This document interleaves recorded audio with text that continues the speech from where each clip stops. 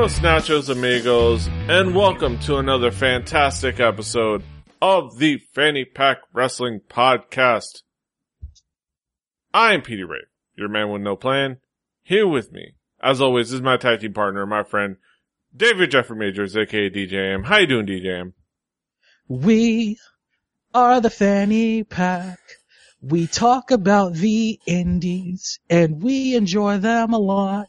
Except for some shows, sometimes. Petey Ray, my friend, what is going on? The Good Shit Fanny Pack rides once more, and we've got two guests to introduce some more independent wrestling to. Yes. We have, first of all, my co-host on Record Breakers, one of the Quorum, one of the guys, the real MVP, because we're going to be doing 3 episodes together of a podcast. Drew Snyder, Juicer X. How you doing, Drew? I'm doing pretty great, yeah. Me and you are in for a long haul tonight of great shows, so should be a fun one. Mm-hmm. And who else have we got, Deej? Well, today on the show we have a returning guest coming to us out of Austin, Texas, the one, the only Christopher Ronan. Chris, what is going on? Yo, how's it going, guys? Mm-hmm. Chris Ronan, of course, accompanied on the show with, Snoosh's, little cat doll, the representative of Snoosh. Sleepy Kitty. Yeah, Sleepy Kitty. Hello, Shu-chan. She's somewhere back there. She can wave. No, she can't. Let's start the show. Alright, let's go. We had an interesting moment, that caused me to pick up the show and, to put this, wrestling promotion on the docket for us. So in the lead up for us talking about Resistance Pro, one of the tweets I posted was that we were going to talk about why Robert Anthony wasn't signed yet. And in turn I mentioned. Or hasn't been re-signed, to be more accurate. Because he did have a developmental deal. So we're asking, why hasn't Robert Anthony been re-signed part 2? Yes. And so I mentioned him, and as a reply I got from the Ego Robert Anthony that, if we wanted to check out Freelance Pro Wrestling, he could hook us up. I imagine he wanted to give some free stuff, but I circumvented him and decided I wanted to pay for indie wrestling and paid for a couple of events for us to check out. Because my wallet is not tight unless like a lot of you indie wrestling fans. So we're talking about Freelance Pro Wrestling, based out of Chicago, similarly to Resistance Pro and several others.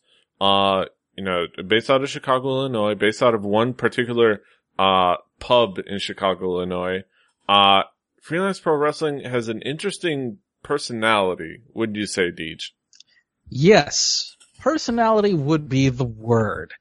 Freelance Pro Wrestling, their Twitter bio simply says this: pro wrestling, punk rock, and partying. And going into the show, I think that pretty much says it all. Drew, hearing that, and you being a musician yourself, what did you think of Freelance? Just from that and going in right away. Going in from that, I can sort of tell that that's the mentality. They had a very, something in my throat. But that mentality going through the show was, readily apparent with a lot of the, talent they had on. Especially the first match with Eric, Cannon, I believe it was. But like, the music they used, the setting, just the whole feel of the thing was very punk rock. The production quality was a lot better, than I normally expect when coming on the show. It was 100% top notch, from the camera angles to thank God the audio was good, to the whole look of it was very, very well put on. And that to me speaks a lot to how much these guys care about what they're putting on. Yeah, it is really cool. Like the slow motion replays that they had. Oh my gosh, yeah. The little videos, they had the slow cam, they had the phantom cam, as us wrestling fans, us baseball fans are familiar with, the Phantom Cam, which, you know, had the slow motion replays, which is fantastic. Chris, what was your expectations and what was your initial impression of the personality of Freelance? I enjoyed the hell out of it. It was so, like, this is, I think, third or fourth time back, and I've seen all, like, you know, we've covered the different spectrum of independent wrestling. You know, the first one we watched was in a gym, like, and I think the venue sets the tone so well, and the fact that they did this in a bar, close up, like, I think it sets everything, and I really enjoyed this. It had a nice balance of, you know, it had fun when it needed to, it had some good technical parts, and it had a very good, you know, it was very balanced, the structure of it, so it wasn't, you know, I didn't get bored, and every single match had something to offer without being repetitive. And even the characters were well defined. I enjoyed the hell out of this one, to be honest. Yeah. So jumping into the first match, we have kind of a signature opening contest in the multi-man match. We had a 6-man free for all. We had Eric Cannon, Flip Kendrick, Joey Marks, Kenny Sutra, Mike Matthews, and a boy, Shug D. Penny Pack Wrestling's favorite wrestler, Sugar Dunkerton. Yes. Yes, exactly. The man who does not have something wrong with him, no matter what we may think. He's just fantastic. What context did we give this opening match, Deej? Well, as they said, this is the signature match, and it is a staple in indie wrestling all the way going back to the early days of the TNA X division. The multi-man scramble match.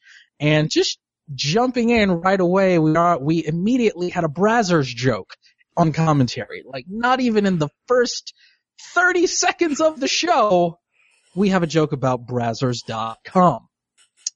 Okay then. This is probably not going to be a family-friendly show. No. Chris, this opening contest, it really, as I always say with so many of these shows, the opening contest can be just as important as the main event because it is the catalyst for the show. It sets the tone. Exactly. Chris, the opening match, what did you think going in? I enjoyed it. So I like the way they were set up. I like, you know, just, so it was a 6-man match. They kind of gave equal time to everybody and kind of, without being too many people in the ring at once. So even though it was a 6-man match, it kind of got to kind of show you 6 different people, and really the way that they kind of shuffled them around and had 2 people in the ring most of the times and focus on them. I really kind of like the way they laid it out. At the end of the day, there's only really 2 people in this match, which was basically first time seeing Sugar Dunkerton, which, you know, I enjoyed, and Eric Cannon. Basically, they were the match, and everybody else was just kind of dressing for the match. Yes. And I also just want to give a quick shout out to Michigan native Flip Kendrick for appearing in this match. Yes, of course. Eric Cannon playing the position of catcher, in this contest. For the wrestling in the know, you know what that means. You know what the big man, his role is in a flippy match. But Eric Cannon plays. I also have to point out, and Joey Marks did the thing that kind of got me a little, you know, perked me up when he entered to the ring with Miami freestyle music. Straight up Miami freestyle music. I heard it and I was like, we got some Michigan love in here, and we got some Miami love in here. Don't Stop the Rock by the band called Freestyle. You can't get more freestyle than a band called Freestyle. And I definitely enjoyed that. Of course, Eric Cannon being hilarious. And of course, Shug D. Taking off his pants at some point. Drew. Eric Cannon. Oh, go ahead, Chris. So Eric Cannon to me kind of came off with, as if you were to cross Stone Cold Steve Austin with the dude from Big Lebowski, that's kind of his character. Like, he was not wearing the mohawk this evening. I noticed which that. is odd. Yeah. Drew, what did you think of the opening contest? Well, one, I'm gonna get right off the bat. Eric Cannon's shirt with the Op Ivy guy, don't think that went unnoticed by the Ska Kid. Points for that, but you give me a match with Sugar Dunkerton to start off. Like, you know I love me some Sugar Dunkerton. Like, and that's gonna always get Drew, me hooked up. Have you checked out Resistance Pro? where I he have is their not. current champion. Ooh, I gotta check me out some of that because Sugar Dunkerton always They gets have a me YouTube hyped page. up. They have a YouTube page. They have their And check entire that out. event animals up there for free on YouTube. Okay, I will check that out after all of the shows I'm doing tonight. But yes, this was a very high flying flippy match. But even in that, it was shot really, really well. The care that they took of having the multiple camera angles really paid dividends here because I remember, I believe it was the last time I was on with, Brandon Cooper, Kingcast. There was a 3 or 4-way tag match that we Yes. watched in that one, I believe. And Solid wrestling. yeah. And the problem with that was at certain points, you didn't know who you were supposed to be watching and whose choreography mattered. But in this, you always knew exactly who you were supposed to be watching because they very, very well knocked over my own microphone because I'm an Italian and talk with my motherfucking hands. They very well put, they made sure that when the match was supposed to be in the ring and the point of the match was supposed to be in the ring, that they were showing that, and there wasn't much going on outside, but they did have, with a lot of the high-flying guys, you're gonna have them go outside. And they had that time of the match, and they went back in, and it flowed really, really nicely together, in my opinion. I think that's key to the success of this because even with some of the other productions, even with some of the 2-person matches, it was very hard to follow because they did a lot of wide angles and you kind of had to follow it yourself. They very well, managed 6 people back and forth and they get, very, showed you what you should be watching at any time. And that's very much key to being able to understand what, the flow of the match. Mm-hmm. Interesting that, Deej, some production value and camera work. Huh. And can I just throw a shout out to basically the entire Chicago indie scene for their production value? Yes. Seriously, Resistance Pro and Freelance Wrestling with some serious top-notch production value. And also like I said about Resistance Pro a few weeks ago, their website is really nice too. Really nice, really well designed. So again, really well done. And also another shout out to the commentary team in this match. As you know, some of you, Eric Cannon is sponsored by Pabst Blue Ribbon. But the commentary team Really? went up full on Brock Lesnar UFC 100 and made a reference to Coors Light instead of Pabst Blue Ribbon because they're not getting paid. So thankfully Dana White didn't catch that one and have to send them to the principal's office for that one. So I certainly appreciated the very timely Brock Lesnar Coors Light reference in light of Eric Cannon being sponsored. Alright, so how about Shug D taking off his pants in the middle of a match and showing off them Hulk Hogan underoos? Who enjoyed that? I couldn't even with that. I have to say I'm going full Tumblr on that one and just saying I can't even. I can't even. Dropping the atomic leg drop, just amazing. Really? Amazing. Not gonna lie. It ended with the Hogan spot. It ended with the Hogan spot. Really? Yes.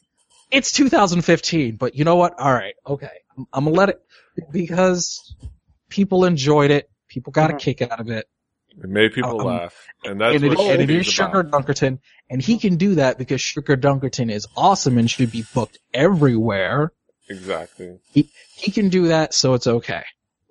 I will say Zach Braxton did kind of make it a little too over obvious. Where it could have just been like a slight nod. It's like if you don't get it, then you don't need to. Like I think he overcalled out some of the references on the show tonight. I think. That point could be made for that. An argument could be made for that. That's for sure. But yeah, that was a good opening contest and like we said, production value, they had the highlights at the end, the highlight medley at the end that smoothly transitions to the, introduction video snippet for the next contest with the music having no pause whatsoever, just smoothly transitions over to the next contest, which was the 4-star heroes, taking on If Looks Could Kill. The 4-star heroes, of course, being a guy we've met before when we first talked about Resistance Pro on this podcast, the formerly King of the Dark matches, Chris Castro, and Marvelous Matt Nix, forming the 4-star heroes, formerly the 2-star heroes. If you don't understand, count these stars on the Chicago flag. If you don't Now, understand Petey, I have to say, the 4-star heroes got huge points with me because their entrance music was the opening to Dragon Ball Z Kai Dragon Soul by Vic Mignogna. So that, immediately, I love these guys because it had me singing, mysteries abound, made of deep energy. Yes. Anime! Yes. Anime. Yes. And anybody in wrestling that can throw in some anime offense, I automatically love them. So the 4-star heroes were absolutely fantastic right away. And then you had the team of If Looks Could Kill. Wow. Very heel. Such hate. I was gonna say. Tactics. Wow. Wow, these guys are heels. Wow. Much heel, very douchebag. Wow. They're rocking the T, as Kaz would call it, the T-Swizzle. Taylor Swift entrance music. Very timely, her most recent release. They had the great, opening moment where they refused to wrestle and they just said, you know what? We're just gonna dance to Taylor Swift because we want to celebrate her birthday. It's her birthday tomorrow. We want to dance to Taylor Swift. And then another such heels.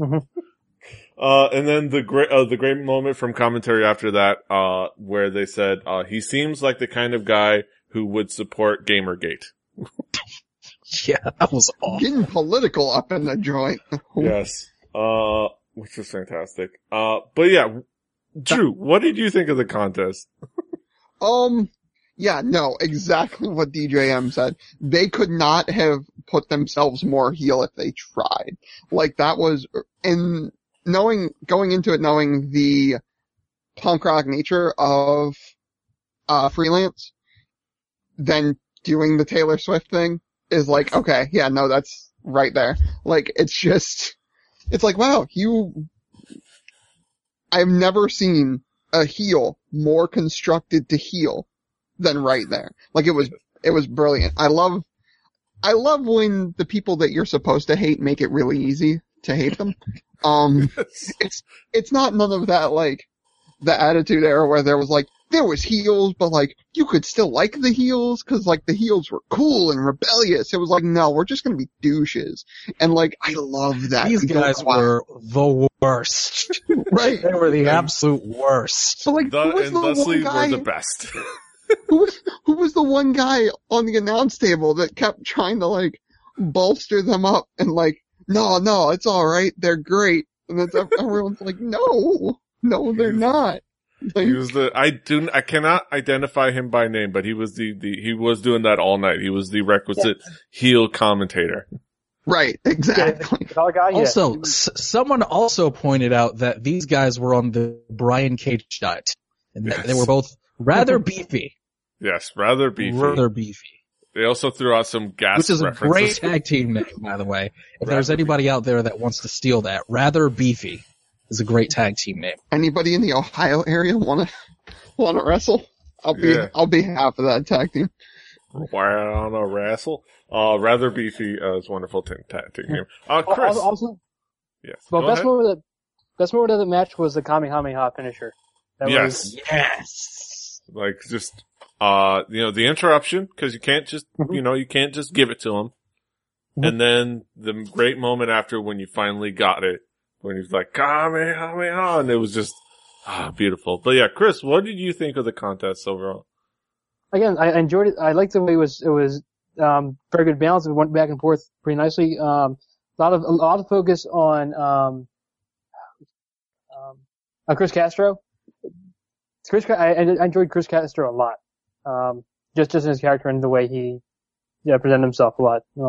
Yeah, he's pretty fantastic. Like, he's a cool personality. Like I said, he used to go, at least at the time that we first talked about Resistance Pro, he used to go by the nickname, the King of the Dark match. He's the modern day Bobby Dempsey in that regard.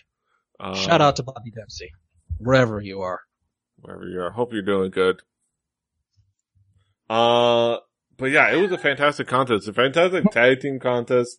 You had the WWE finish, back and forth, where they were going back and forth with the WWE. I counted 4, sequential, like, shout outs to different WWE things, mostly by, again, the color commentator, just like one after the other. Like, Triple Elbow, Boss's daughter, Stone Cold, and then, like, something else, I think. Just laying it on thick. Yeah, it was a fun moment there. And it was a fun tag team contest. And yeah, if looks could kill are the absolute worst, and that makes them the absolute best. Yeah. Cause let me throw this one at you, Petey. In a match between If Looks Could Kill versus the Young Bucks, who do you think would win in just generally being the worst human beings possible? Oh God. The hard part is if looks could kill are douchey, but the Young Bucks are douchey and borderline sociopathic. Yeah, they are. That would be a good word for the Young Bucks. They are borderline sociopaths. Yeah, so I think Young Bucks have the edge on that regard. I think that's gotta be a tag team match somebody has to book somewhere. Yeah. If looks could kill versus the Young Bucks. Just to see who are really the worst human beings. Here's the better question for you two. If you're in the crowd, who do you cheer for? No, you know how what you'll have is, you know how sometimes when you have a split crowd or they just want to respect both guys, they'll have the split, chant.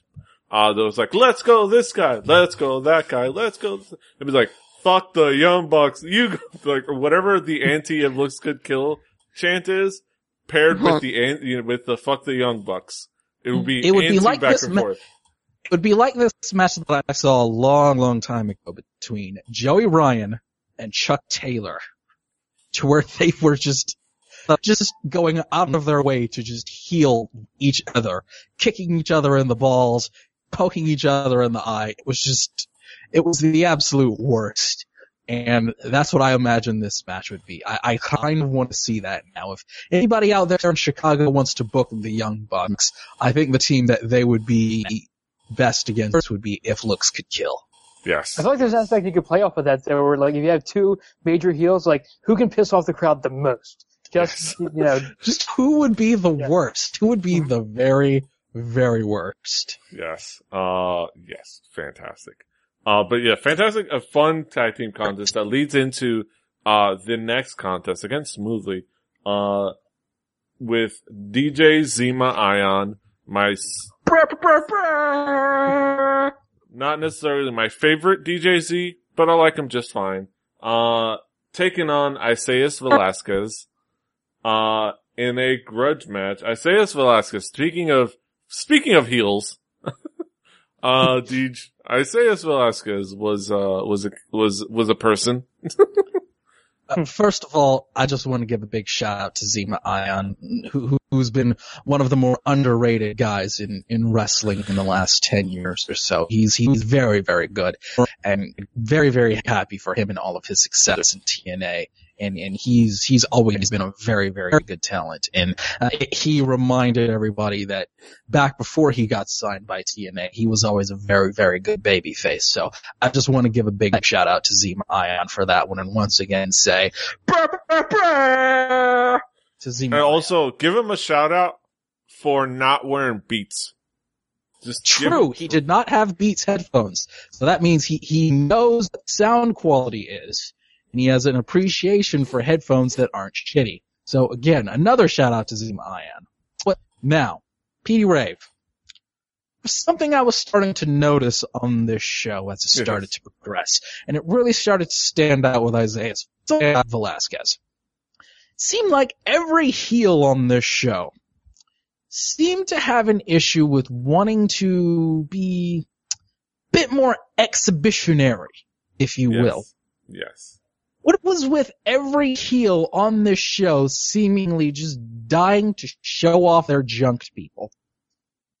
I don't know. It was kind of an issue. I think it's like I think it's a rule, or maybe it's like they're all part of the same club, like exhibitionist club, or like. I mean, again, if that's your thing, hey, nobody's judging. Nobody's judging here. Well, I'm not judging anyway. I don't know about Drew or Chris. But it was just an observation that I made. And it seemed like as the show progressed, there always seemed to be somebody that wanted to show off their business, if you will. Yes. It's just a little odd. Just a little odd. Why when you give me the promotion to watch where everybody shows themselves naked, as DJ bringing up, why wasn't that the last one? I'm just gonna point that out real quick. But no, that's the thing. Zima gets points with me as an audio nerd for not going the easy route as the DJ and wearing like Beats or like the stupid like Ludicrous Soul, whatever they are, headphones, or like the name brand. I couldn't actually pick out what he was wearing. It looked like AKG, I know, but I'm not 100% sure, so I'm not gonna try to name it and look like an idiot. But the thing about this match, in particular of the other ones, to me, it seemed, the sort of technical showcase, as opposed to the other ones. Like, you had the sort of the characters of the 4-star heroes, and If Looks Could Kill. And then before that, you had the craziness, right, of the scramble. But then this was like, alright, we're gonna sit down and we're gonna have a technical match and we're gonna change directions here a little bit, which was cool. I mean, there was as DJM Junk showing, but it was still, in the match, there was still some good wrestling going on, which I thought was kind of cool. Mm-hmm. Yeah, it was some cool wrestling. It was a great, getting down to basics, getting down to the wrestling stuff, but still, still good character work. Oddly enough, Zima Ion is from Chicago, but this was his Chicago debut. Yeah, apparently so, which is really surprising to me because Zima Ion was on the indie scene for a few years before he got signed by TNA. So that was rather surprising to me. I might fact check that one. I might double check that one. I mean, for a little while, the Chicago indie scene had kinda gone quiet, but it seems to be having a resurgence. So I don't know, maybe I will fact check that. I'll look into that. But yeah, Chris, what did you think of this one-on-one contest?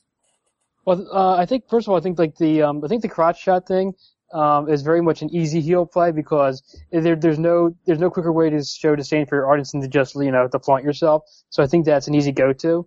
But yeah, very so Vasquez pretty much reminded me of like The Rock, early Rocks, just straight off like technical will be the best, like a little bit of a jerk, but also earning it, and also kind of that confident kind of a jerk, not heel, not asshole, but just a notch enough to annoy you.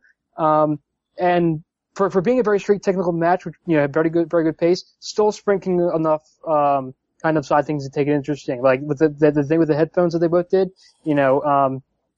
to see a very straight character then try to mimic the headphones. It was a very nice breather for something that was a very just straightforward match, to kind of do that mimicry in the middle of it and all. So, yeah. Well, on Impact Wrestling, he is very much like really over the top, being kind of the douchey DJ with the air horn and everything. I was talking more of Vasquez because like you can see, and you can see it in DJ Z's character, kind of like he obviously played that punk thing, but then to see, I don't know if I liked it or not, but just to then see the more straight character for that match, then try to mimic it, kind of was interesting. So, try to put the music, and then it's like DJ Z felt disrespected, you don't put the man's headphones on; those are his property. So disrespectful. This match made sure kind of solidified Zima Ion's and then position. Out of nowhere, look out of nowhere. After Isaiah Velasquez got the win, his former tag team partner shows up because he turned on him. Yes. But then out of nowhere, oh shit, Petey, who showed up? None other than the Ego Robert Anthony. Yes. The Ego Robert Anthony shows up, makes a statement, and then picks up the mic and makes a statement about what he's going to do going forward. Essentially, it almost like him like debuting in freelance, like he broke free of the ship Resistance Pro, and now he is a freelance wrestling guy. And that's what basically you want to characterize that moment as.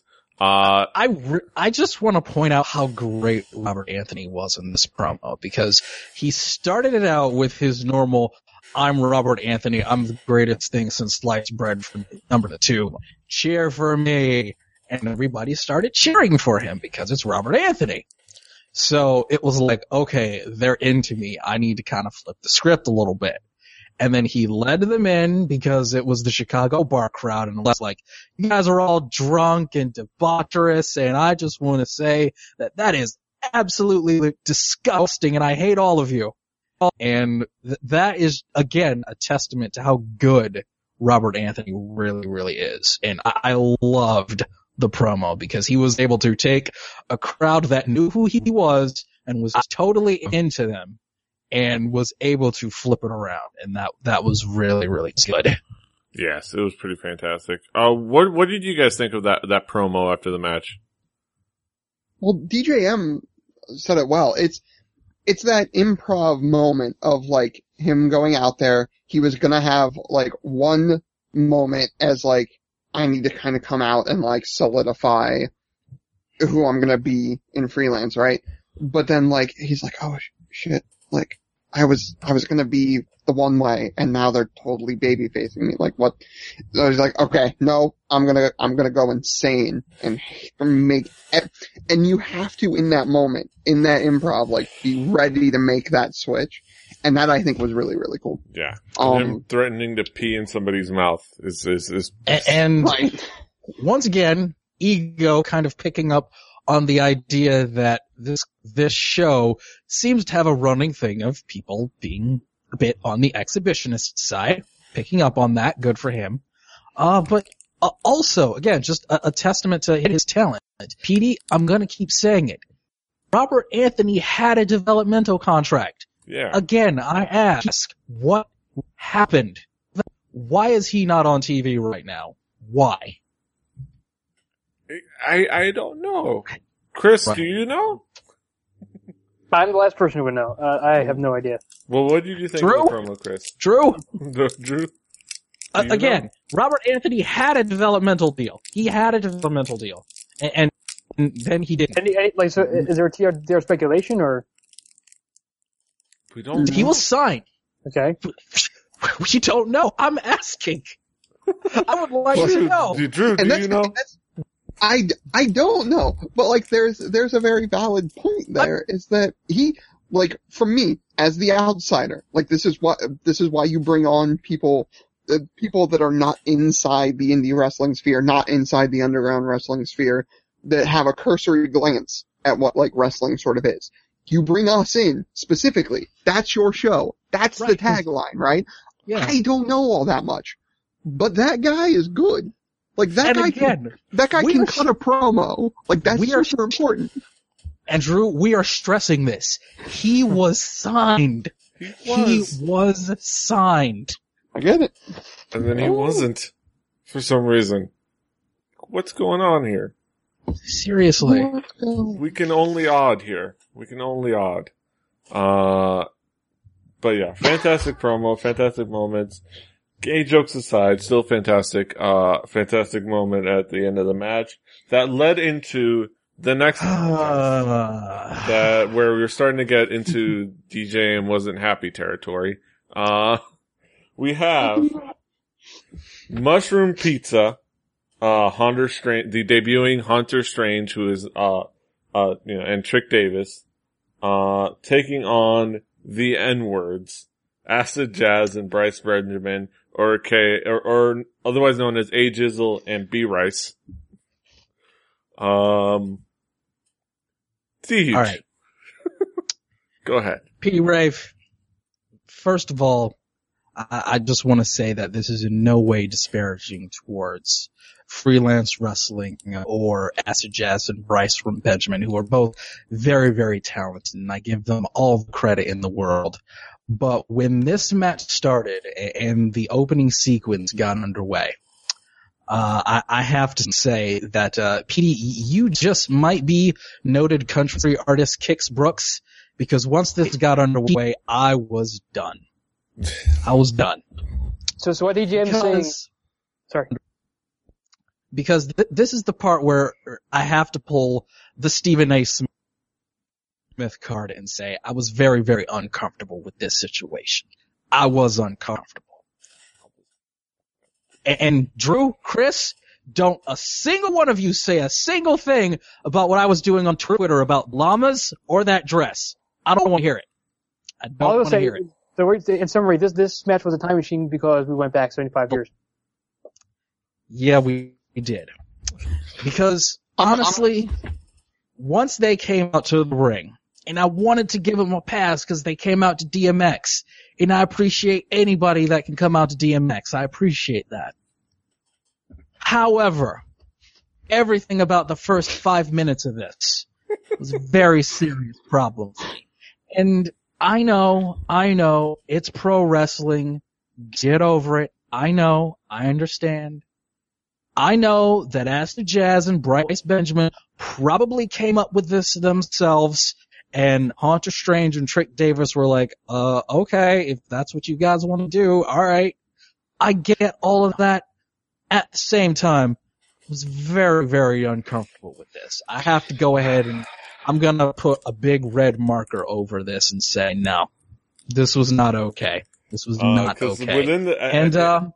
I skipped this match, Petey. I'm just gonna go ahead and say I skipped this match. Because in the first 5 minutes we had Ferguson references, including hands up, don't shoot. They find the weapon search turns up a mace, not a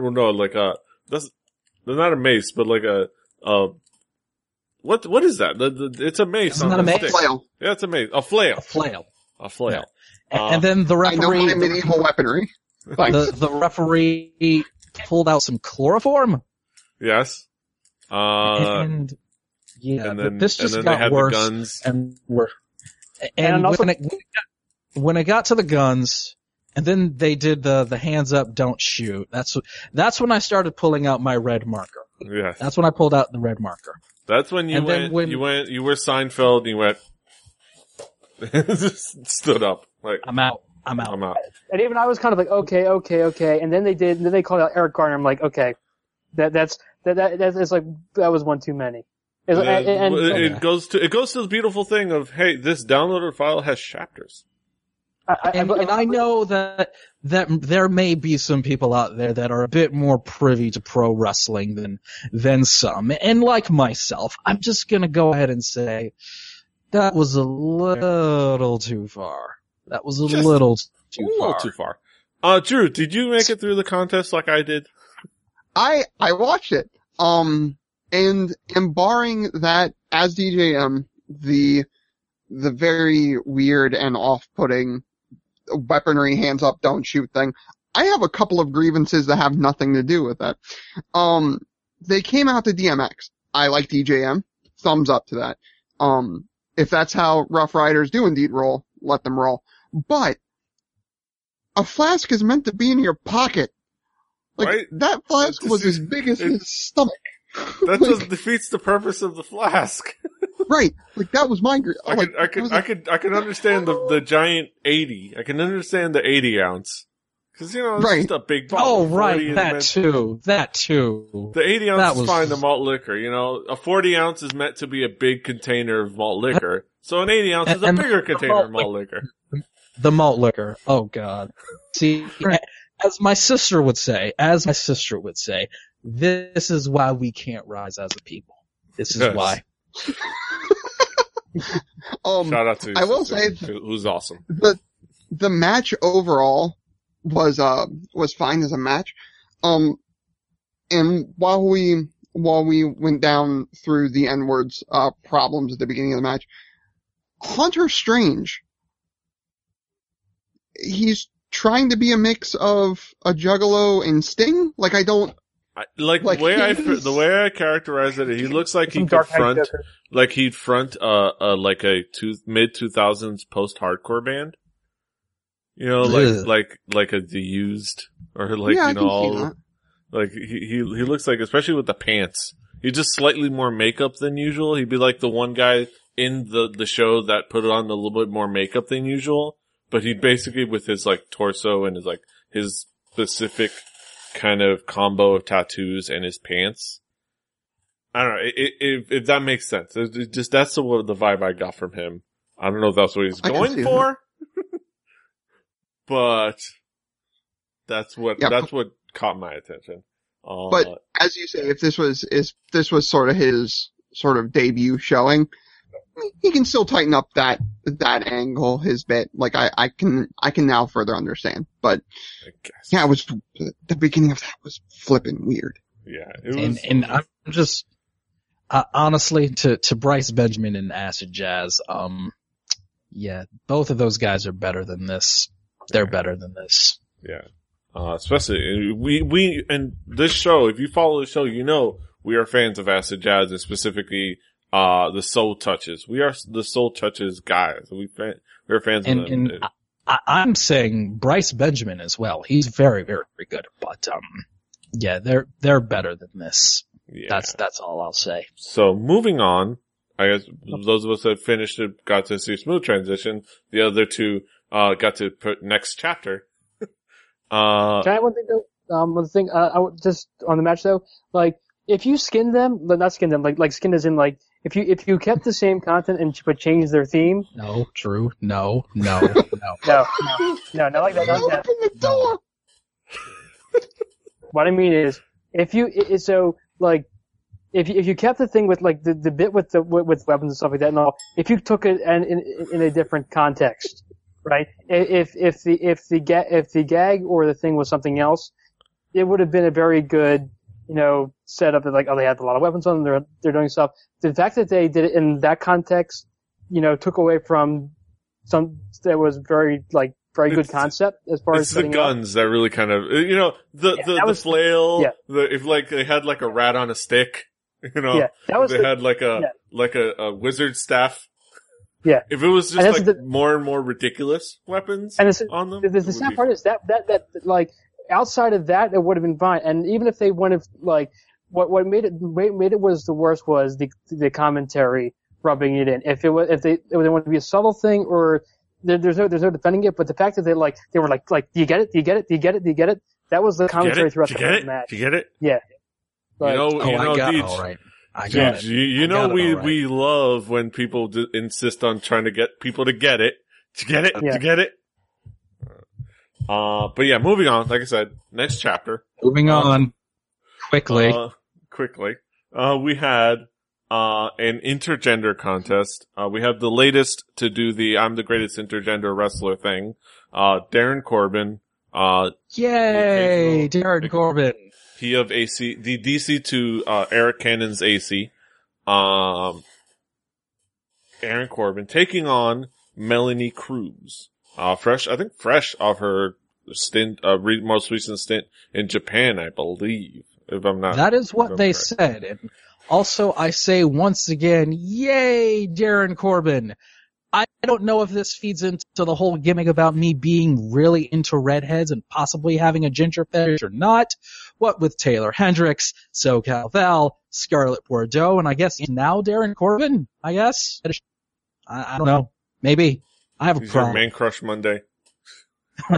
I guess so. But I always enjoy seeing Darren Corbin, and he was playing the I will not wrestle a woman concern troll part this evening, saying he would not wrestle a woman because he did not want to beat up a woman because he would win. And then there was some woman in the crowd and he went off on the whole women shouldn't talk. And the person on commentary who was playing the role of heel commentator threw in, well, she should be in the kitchen. It's like, oh, come on. What are we doing? What are we doing? These are just old And bits. then, just the old bits. There's really no other word for it. They were playing the old bits. And then out of nowhere, I was kind of hoping that it would be Vanessa Craven would come out, but we got the next best thing in Melanie Cruz. Yes, Melanie Cruz, who has been around in a bunch of different promotions, I believe. I want to say she was in Shimmer at the very least, and Shine probably a couple times. I want to say, all the good ones. Chris, what did you think of Mr. Intergender Wrestler extraordinaire Darren Corbin and his contest with Melanie Cruz? So here's the magic question for this match: How do you think people will heel 20 years from now? Because I feel like everything is like, so it's like you take the thing that's the hot issue from maybe like 10, 15 years ago, and you bring in today someone who hasn't caught the train yet. So, because I think the last couple episodes I was on, it was like, they still play the Russian card, stuff like that and all. And here you have, women can't wrestle, which, for an independent wrestling scene is kind of like, it's like, like a couple years too late. We've crossed that bridge, son. We've crossed that bridge. Yeah, so it's like, what will be left to heal, they'll find ways, I'm sure. Yeah. They'll find ways. If there's guys as good as Robert Anthony and his or whoever is his protege going forward will find ways. Yeah. They're gonna be that good. But yeah. I will say that I noticed from both Darren Corbin and Robert Anthony that the way to be a heel at with a crowd at a bar in Chicago is to be the quote unquote upstanding moral gentleman. Yes. That tells the crowd that they're rude and depraved. And they're doing things as awful as having premarital sex. How dare they? Just throwing candy onto the audience. Basically. Which of course is the card that CM Punk played. If you get booed for throwing candy, if you get booed for throwing candy, that's the crowd. There is such a thing as a heel crowd. So, yes. if you get booed for throwing candy, the crowd is the heel, not you. That's no. Yeah. They're the heels. But Darren Corbin, Melanie Cruz. Drew, what did you think of this contest? First, we'll get into the beginning of the match. That woman was this close to seeming like a plant.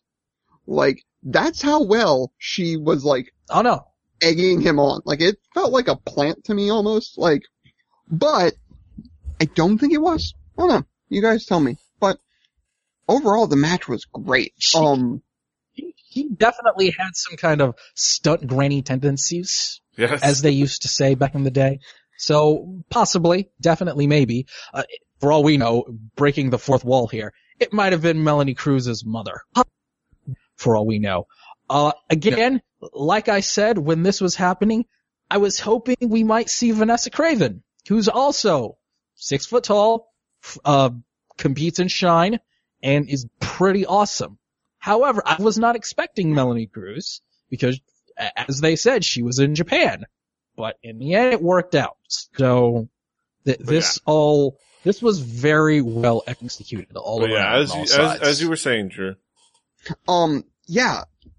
I don't know how doing a wrestling trip to Japan is viewed by the normal wrestling crowd, but this chick, I don't know, this chick was good. She was just a bang out great wrestler. And wow, that sounded better in my head. But it was just a great match. And all the jokes at the beginning of it aside, and I'm usually not the intergender sort of kind of guy. It's not, I don't know, as a match, it always feels way too far into gimmick territory. And that's saying something coming from the guy who likes 90s era wrestling. But I don't know, this match was actually really, really great and really, really stand out. It was, a lot of fun to watch, and sort of having that backstory of her, taking that trip and him coming back and sort of just whooping on this guy was kind of awesome. So. Yeah. And fairly undersold for how good that she was too, because, the sign of someone so good is she can hold her own, but yet the spotlight, for someone that good, the spotlight was on him for most of the thing. And, all the little gasps were stuff that he grabbed or stuff like that and all. But she let him have the spotlight of the match, and you need to be someone that's very good to kind of to hold your own, but also have it be on the other person. Mm-hmm. Mhm. And again, I've said for quite a few years, Darren Corbin is one of the more underrated guys on the indies, and I'm always happy to see him. And he definitely played the role of the concern troll heel Yes. very Oh, well. yeah, no, that's the thing is like, there's the technical aspect of like the stuff in the ring, and there's the character that you have to play as a wrestler. And he's very he good. does both really well. Like, whether you are a kind of guy that like sides with a heel or not, like it doesn't matter. This guy played the character very, very well. And that is very, very, And I have to say, it seems that Melanie Cruz borrowed, the Human Tornado's Balls of Steel. Yeah, that was like maybe I'm not too privy on female anatomy, but I would figure that with a shot like that, regardless of if you are a male or female, it would still hurt. Yes. Would it not? Yes. I'm gonna say, like I said, she borrowed Human Tornado's Balls of Steel. You know? Just for the night. You know? I don't think it's okay for you to say that, Petey. So I'm gonna let you hang by yourself on that one. But yeah, that being said, Darren Corbin, Melanie Cruz, pretty cool contest. And that leads us to our main event of the evening, which was an interesting match, to say the least. We had the Fans Bring the Presents Christmas Carnage match, or Christmas Chaos, depending on where you read about it.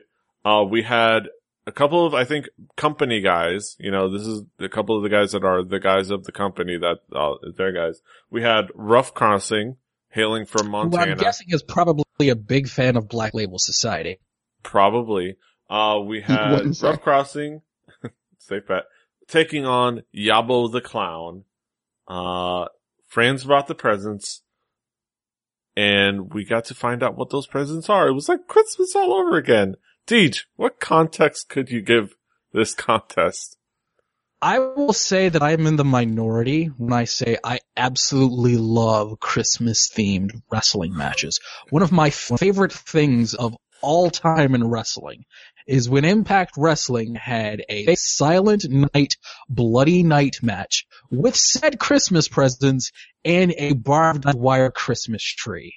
So I love Christmas-themed violent matches. So when I saw this, I was excited. Yes.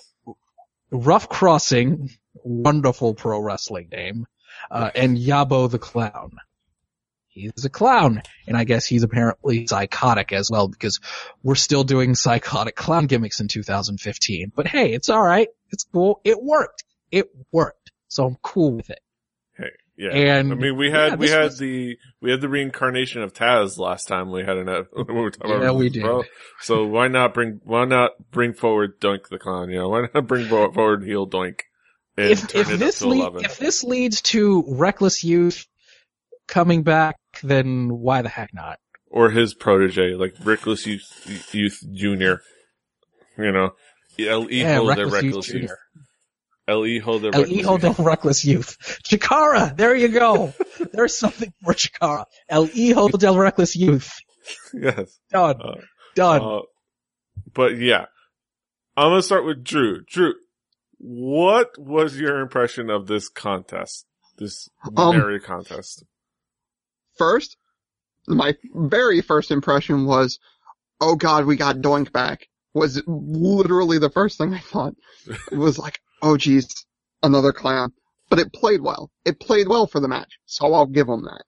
The match was really weird. Like, I have never seen a Christmas themed match before. So that kind of threw me for a loop. Then the presents being things like, let's face it, a PlayStation 2 being one of the marquee presents. Yes. Petey, sorry. Did you ever watch the absolutely fantastic Christmas match between John Cena and Alberto Del Rio, where it was very much like this one as well? It was like, I think it was Christmas 2012 or 2013. I may have. I don't remember if I have, but I may have. It was wonderful. So again, I love Christmas matches. I love you had some great Christmas presents in the contest, including the PS2. PS2. We had a VHS copy of Space Jam. Yes. What else? We had planks. We had other random things. I think that we had some fun moments. I honestly, those were nice and marquee. I kind of wanted more. I will have to say, they had a few of them, but there was a lot of, okay, this isn't useful. I really don't have anything in mind for this. Alright, let me grab the thing I already opened a while ago. Like, there were a lot of moments like that. But yeah, they had some fun moments. You know, the DDT on the PS2. It was fantastic. Yes, that was a great, poster moment for me of this match. The one thing that was sort of weird to me about this one, as the closer, was the throwing him in the straitjacket that went on a little too long for me. I think it could have been shortened. It was an idea that I don't know if he realized how much time would be involved. Right. Exactly. And that's the thing is, a straitjacket like that isn't exactly an easy thing to put on. So therefore is like your witty sort of rejoinder of the end of the match seemed like a weird play. But overall the match was just a good laugh at the end of it. Something fun and upbeat to end the whole thing on, which I thought was cool. Chris, what did you think of the Christmas match? These are always easy wins for me because I said before I have ADD, and so I love props, I love things, I love gimmicks, I love stuff going on. And so it was a very good twist with the wrapped Christmas presents. I'm going to leap here. So for me, like, the props less extreme matches are kind of, a dose of that, like, the Hitchcock suspense in that it's like, you know, surprises when there's an explosion, suspense is when you see the bomb, and then you wait to see what happens with it. So most extreme matches, you see the thing before it actually goes. You see the barbed wire, you see the ladder, and you're just waiting to see how it comes into play. This was kind of a neat, kind of a mix up of it because you had the presence and you had a little bit of improv around. It's like waiting to see what came out was kind of some of the fun of that, you know, pulling out either random props or, like I said, the PS2, like, it always added like a different element of, you know, where you could have some fun with it, you know, up to, you know, using a balloon as an offensive weapon. That was, I think, the highlight of the night. Which apparently was one of his normal things, for Yabo the Clown, to use the popping a balloon up in your face as a weapon, which I think was creative and kind of fun. Also, could we call out Creepy Santa in the match also? Creepy Santa. For the Diamond Club. Yes. Creepy Santa, indeed. Yes. Creepy Santa making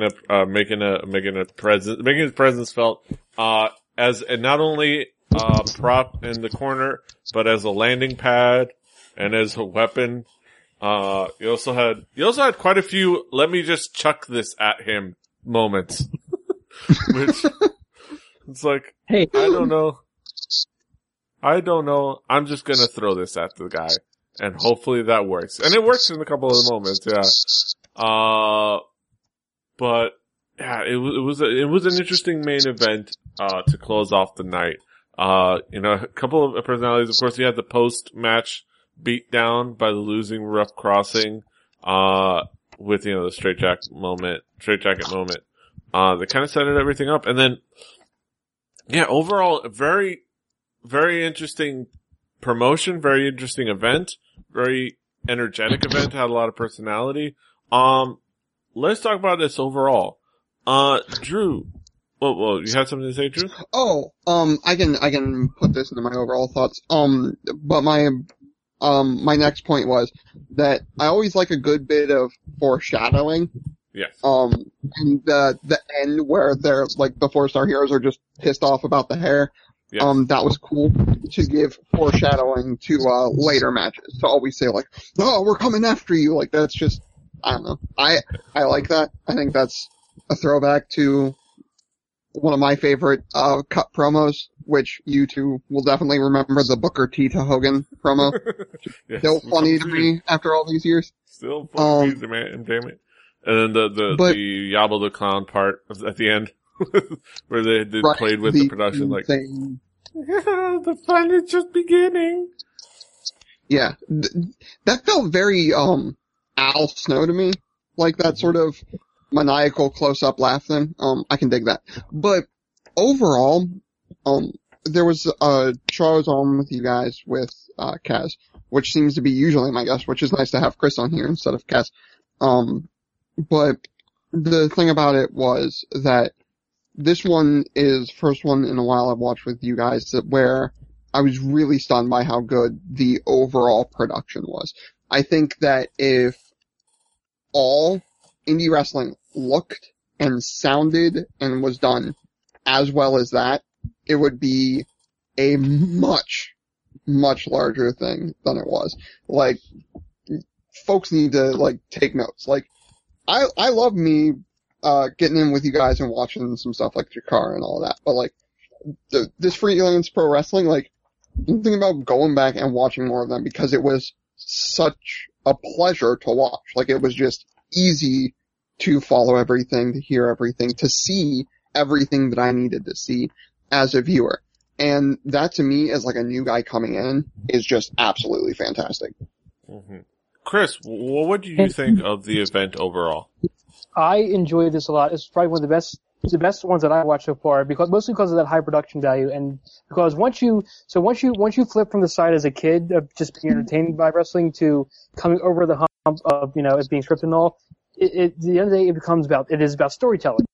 And so the production matters because, especially coming as an outsider, because I need to be able to follow the story. I need to know what's going on in the ring. I need to know who's who. And that really, the production quality really drives that home. Focusing on the action, showing what's going on, it kept me going along. And where a lot of the other events, I kind of petered out towards the end and kind of got almost exhausted and fatigued from trying to follow everything. This just kept me on. I didn't have to work as hard to follow along with the action. That did a lot for me. Only minus, like, the only thing that maybe detracted is the packaging of the full event. Like, in between the matches, I would have maybe like 5 minutes of either introduction or a quick,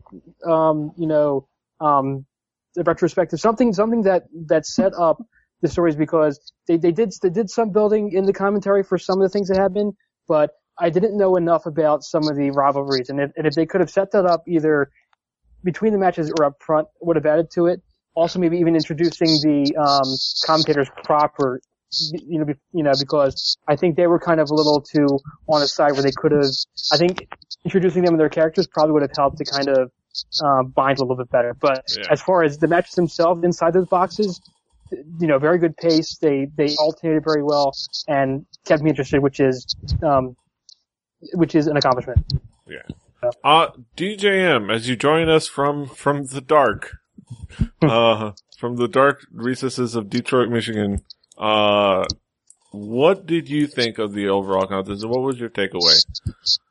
I will be honest, Petey. First of all, I don't know if you guys can hear or see me at all. I can hear you, but cannot see you. But that's fine. Yep. Okay.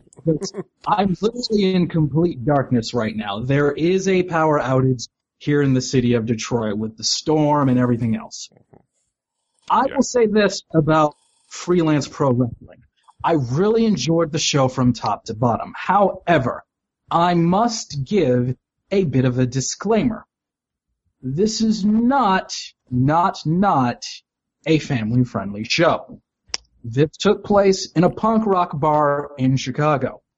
Me being a little bit, having some more family-friendly sensibilities, being a Chikara fan, it did catch me off guard a little bit, but I will not say that the show was bad by any means. It was absolutely enjoyable. Top to bottom, everything about it was good. Production value, again. The wrestling, very good top to bottom. It had some memorable talent. It had some names. It was generally top to bottom a very, very good show. I will, however, recommend the show and recommend Freelance Wrestling with an asterisk saying viewer discretion is advised.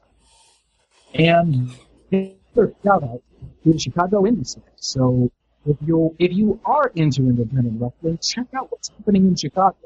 Yes. They got some things going on. They definitely have some things going in Chicago. Some fantastic stuff with this Resistance Pro.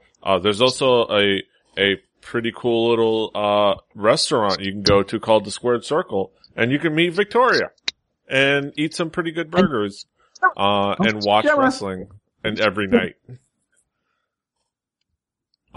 Which Kaz and DJM and I went to. But yeah, overall, this was a fun show, and I'm glad we were recommended it by the Eagle Robert Anthony, obviously, because this is, his new home now. And I think I'm glad we got a chance to check it out. It was a fun show overall, and I think we all enjoyed it. Eric Garner jokes aside. It was an interesting show. It was a fun show. But yeah, that's our thoughts. That brings us to the end. Chris, what do you got going on in your world? What do you got going on the internet where you want people to point to people to? Not a whole lot. ChrisRonan.com is my eternal home. Right now it points to my Twitter at Chris Ronan. Follow me there, and if things get more interesting, they will certainly appear there. Mm-hmm. So yeah, Drew, what do you got going on in your neck of the woods? Well, besides a fantastic, music-themed podcast where, me and, three of my buddies get together and we talk about music besides, that wonderful podcast, I'm gonna be writing over at, the Indie Love website again. So if you want to go check out, my thoughts on indie video games, they will soon be posted over at indie-love.com. And of course, as you said earlier, always go check out Record Breakers. Come on, guys. Mm-hmm. The show is Record so much fun. Yes. So, And if I may, in lieu of my boring life, I will plug Snowshoes live Let's Plays every Sunday at 1:00 Central. So Snowshoe, I highly recommend checking out Snoosh playing video games as you look at a sleeping kitty. Chu-chan, these games are awesome. It's worth doing more than once a week. Yes. Just remind your girl of that. Yes. Just We would saying. love to see that more than once a week. And maybe have her show, more than just Sundays and having her join us on Multiplayer Mondays. We would love to see her multiple times a week. But yeah, shout out to Snoosh. But yeah, this is a fun episode because we're joined by people that I'm going to be hanging out with in Austin, Texas, presumably. So it's going to be a fun time, come March with all of us hanging out at various times. it is March. Yes. Deej, what do you got going on, in your neck of the woods? I know it's not electricity, but what do you got going on in your neck of the woods? I am looking for a flashlight right now because I am literally in complete darkness. But hopefully when my power does come back on, a brand new episode of the A3K podcast from anime3000.com will be out tomorrow, Monday. A brand new episode of Shooting the Shit with Two Nerdy Black Guys, aka Two Nerdy Black Guys, with the aforementioned Brandon Cooper. And I don't know. I need to find my flashlight, guys. Yes. This is like we're being totally real right now. Shoot, brother. I'm just waiting for him. I'm just waiting for him to just hit his chin on something. Be like, Two Nerdy Black. Have that moment. But yeah, check that out over at DeltaJulianMike.com and Anime3000.com. The A3K podcast is fantastic. I'm at PD Ray. PD is in Williams, Ray is in Jimmy, all in one word. You can check out all the shows. Check out this, FannyPackWrestling.com, Rebelli.net for this and the other shows, including Record Breakers. This week, coincidentally enough, we're talking about, Drew's album, Mustard Plugs. Evildoers Beware is coming out this Tuesday. So check that out. Listen along on Spotify. And this week on Halijuku, we will once again implore somebody to stop Nick Cannon. 'Cause seriously, stop Nick Cannon. Somebody has to. But that's it. Until next time, hasta los huevos. I'm stuck in the dark and it's winter. Help. Help. Help. Help. Help.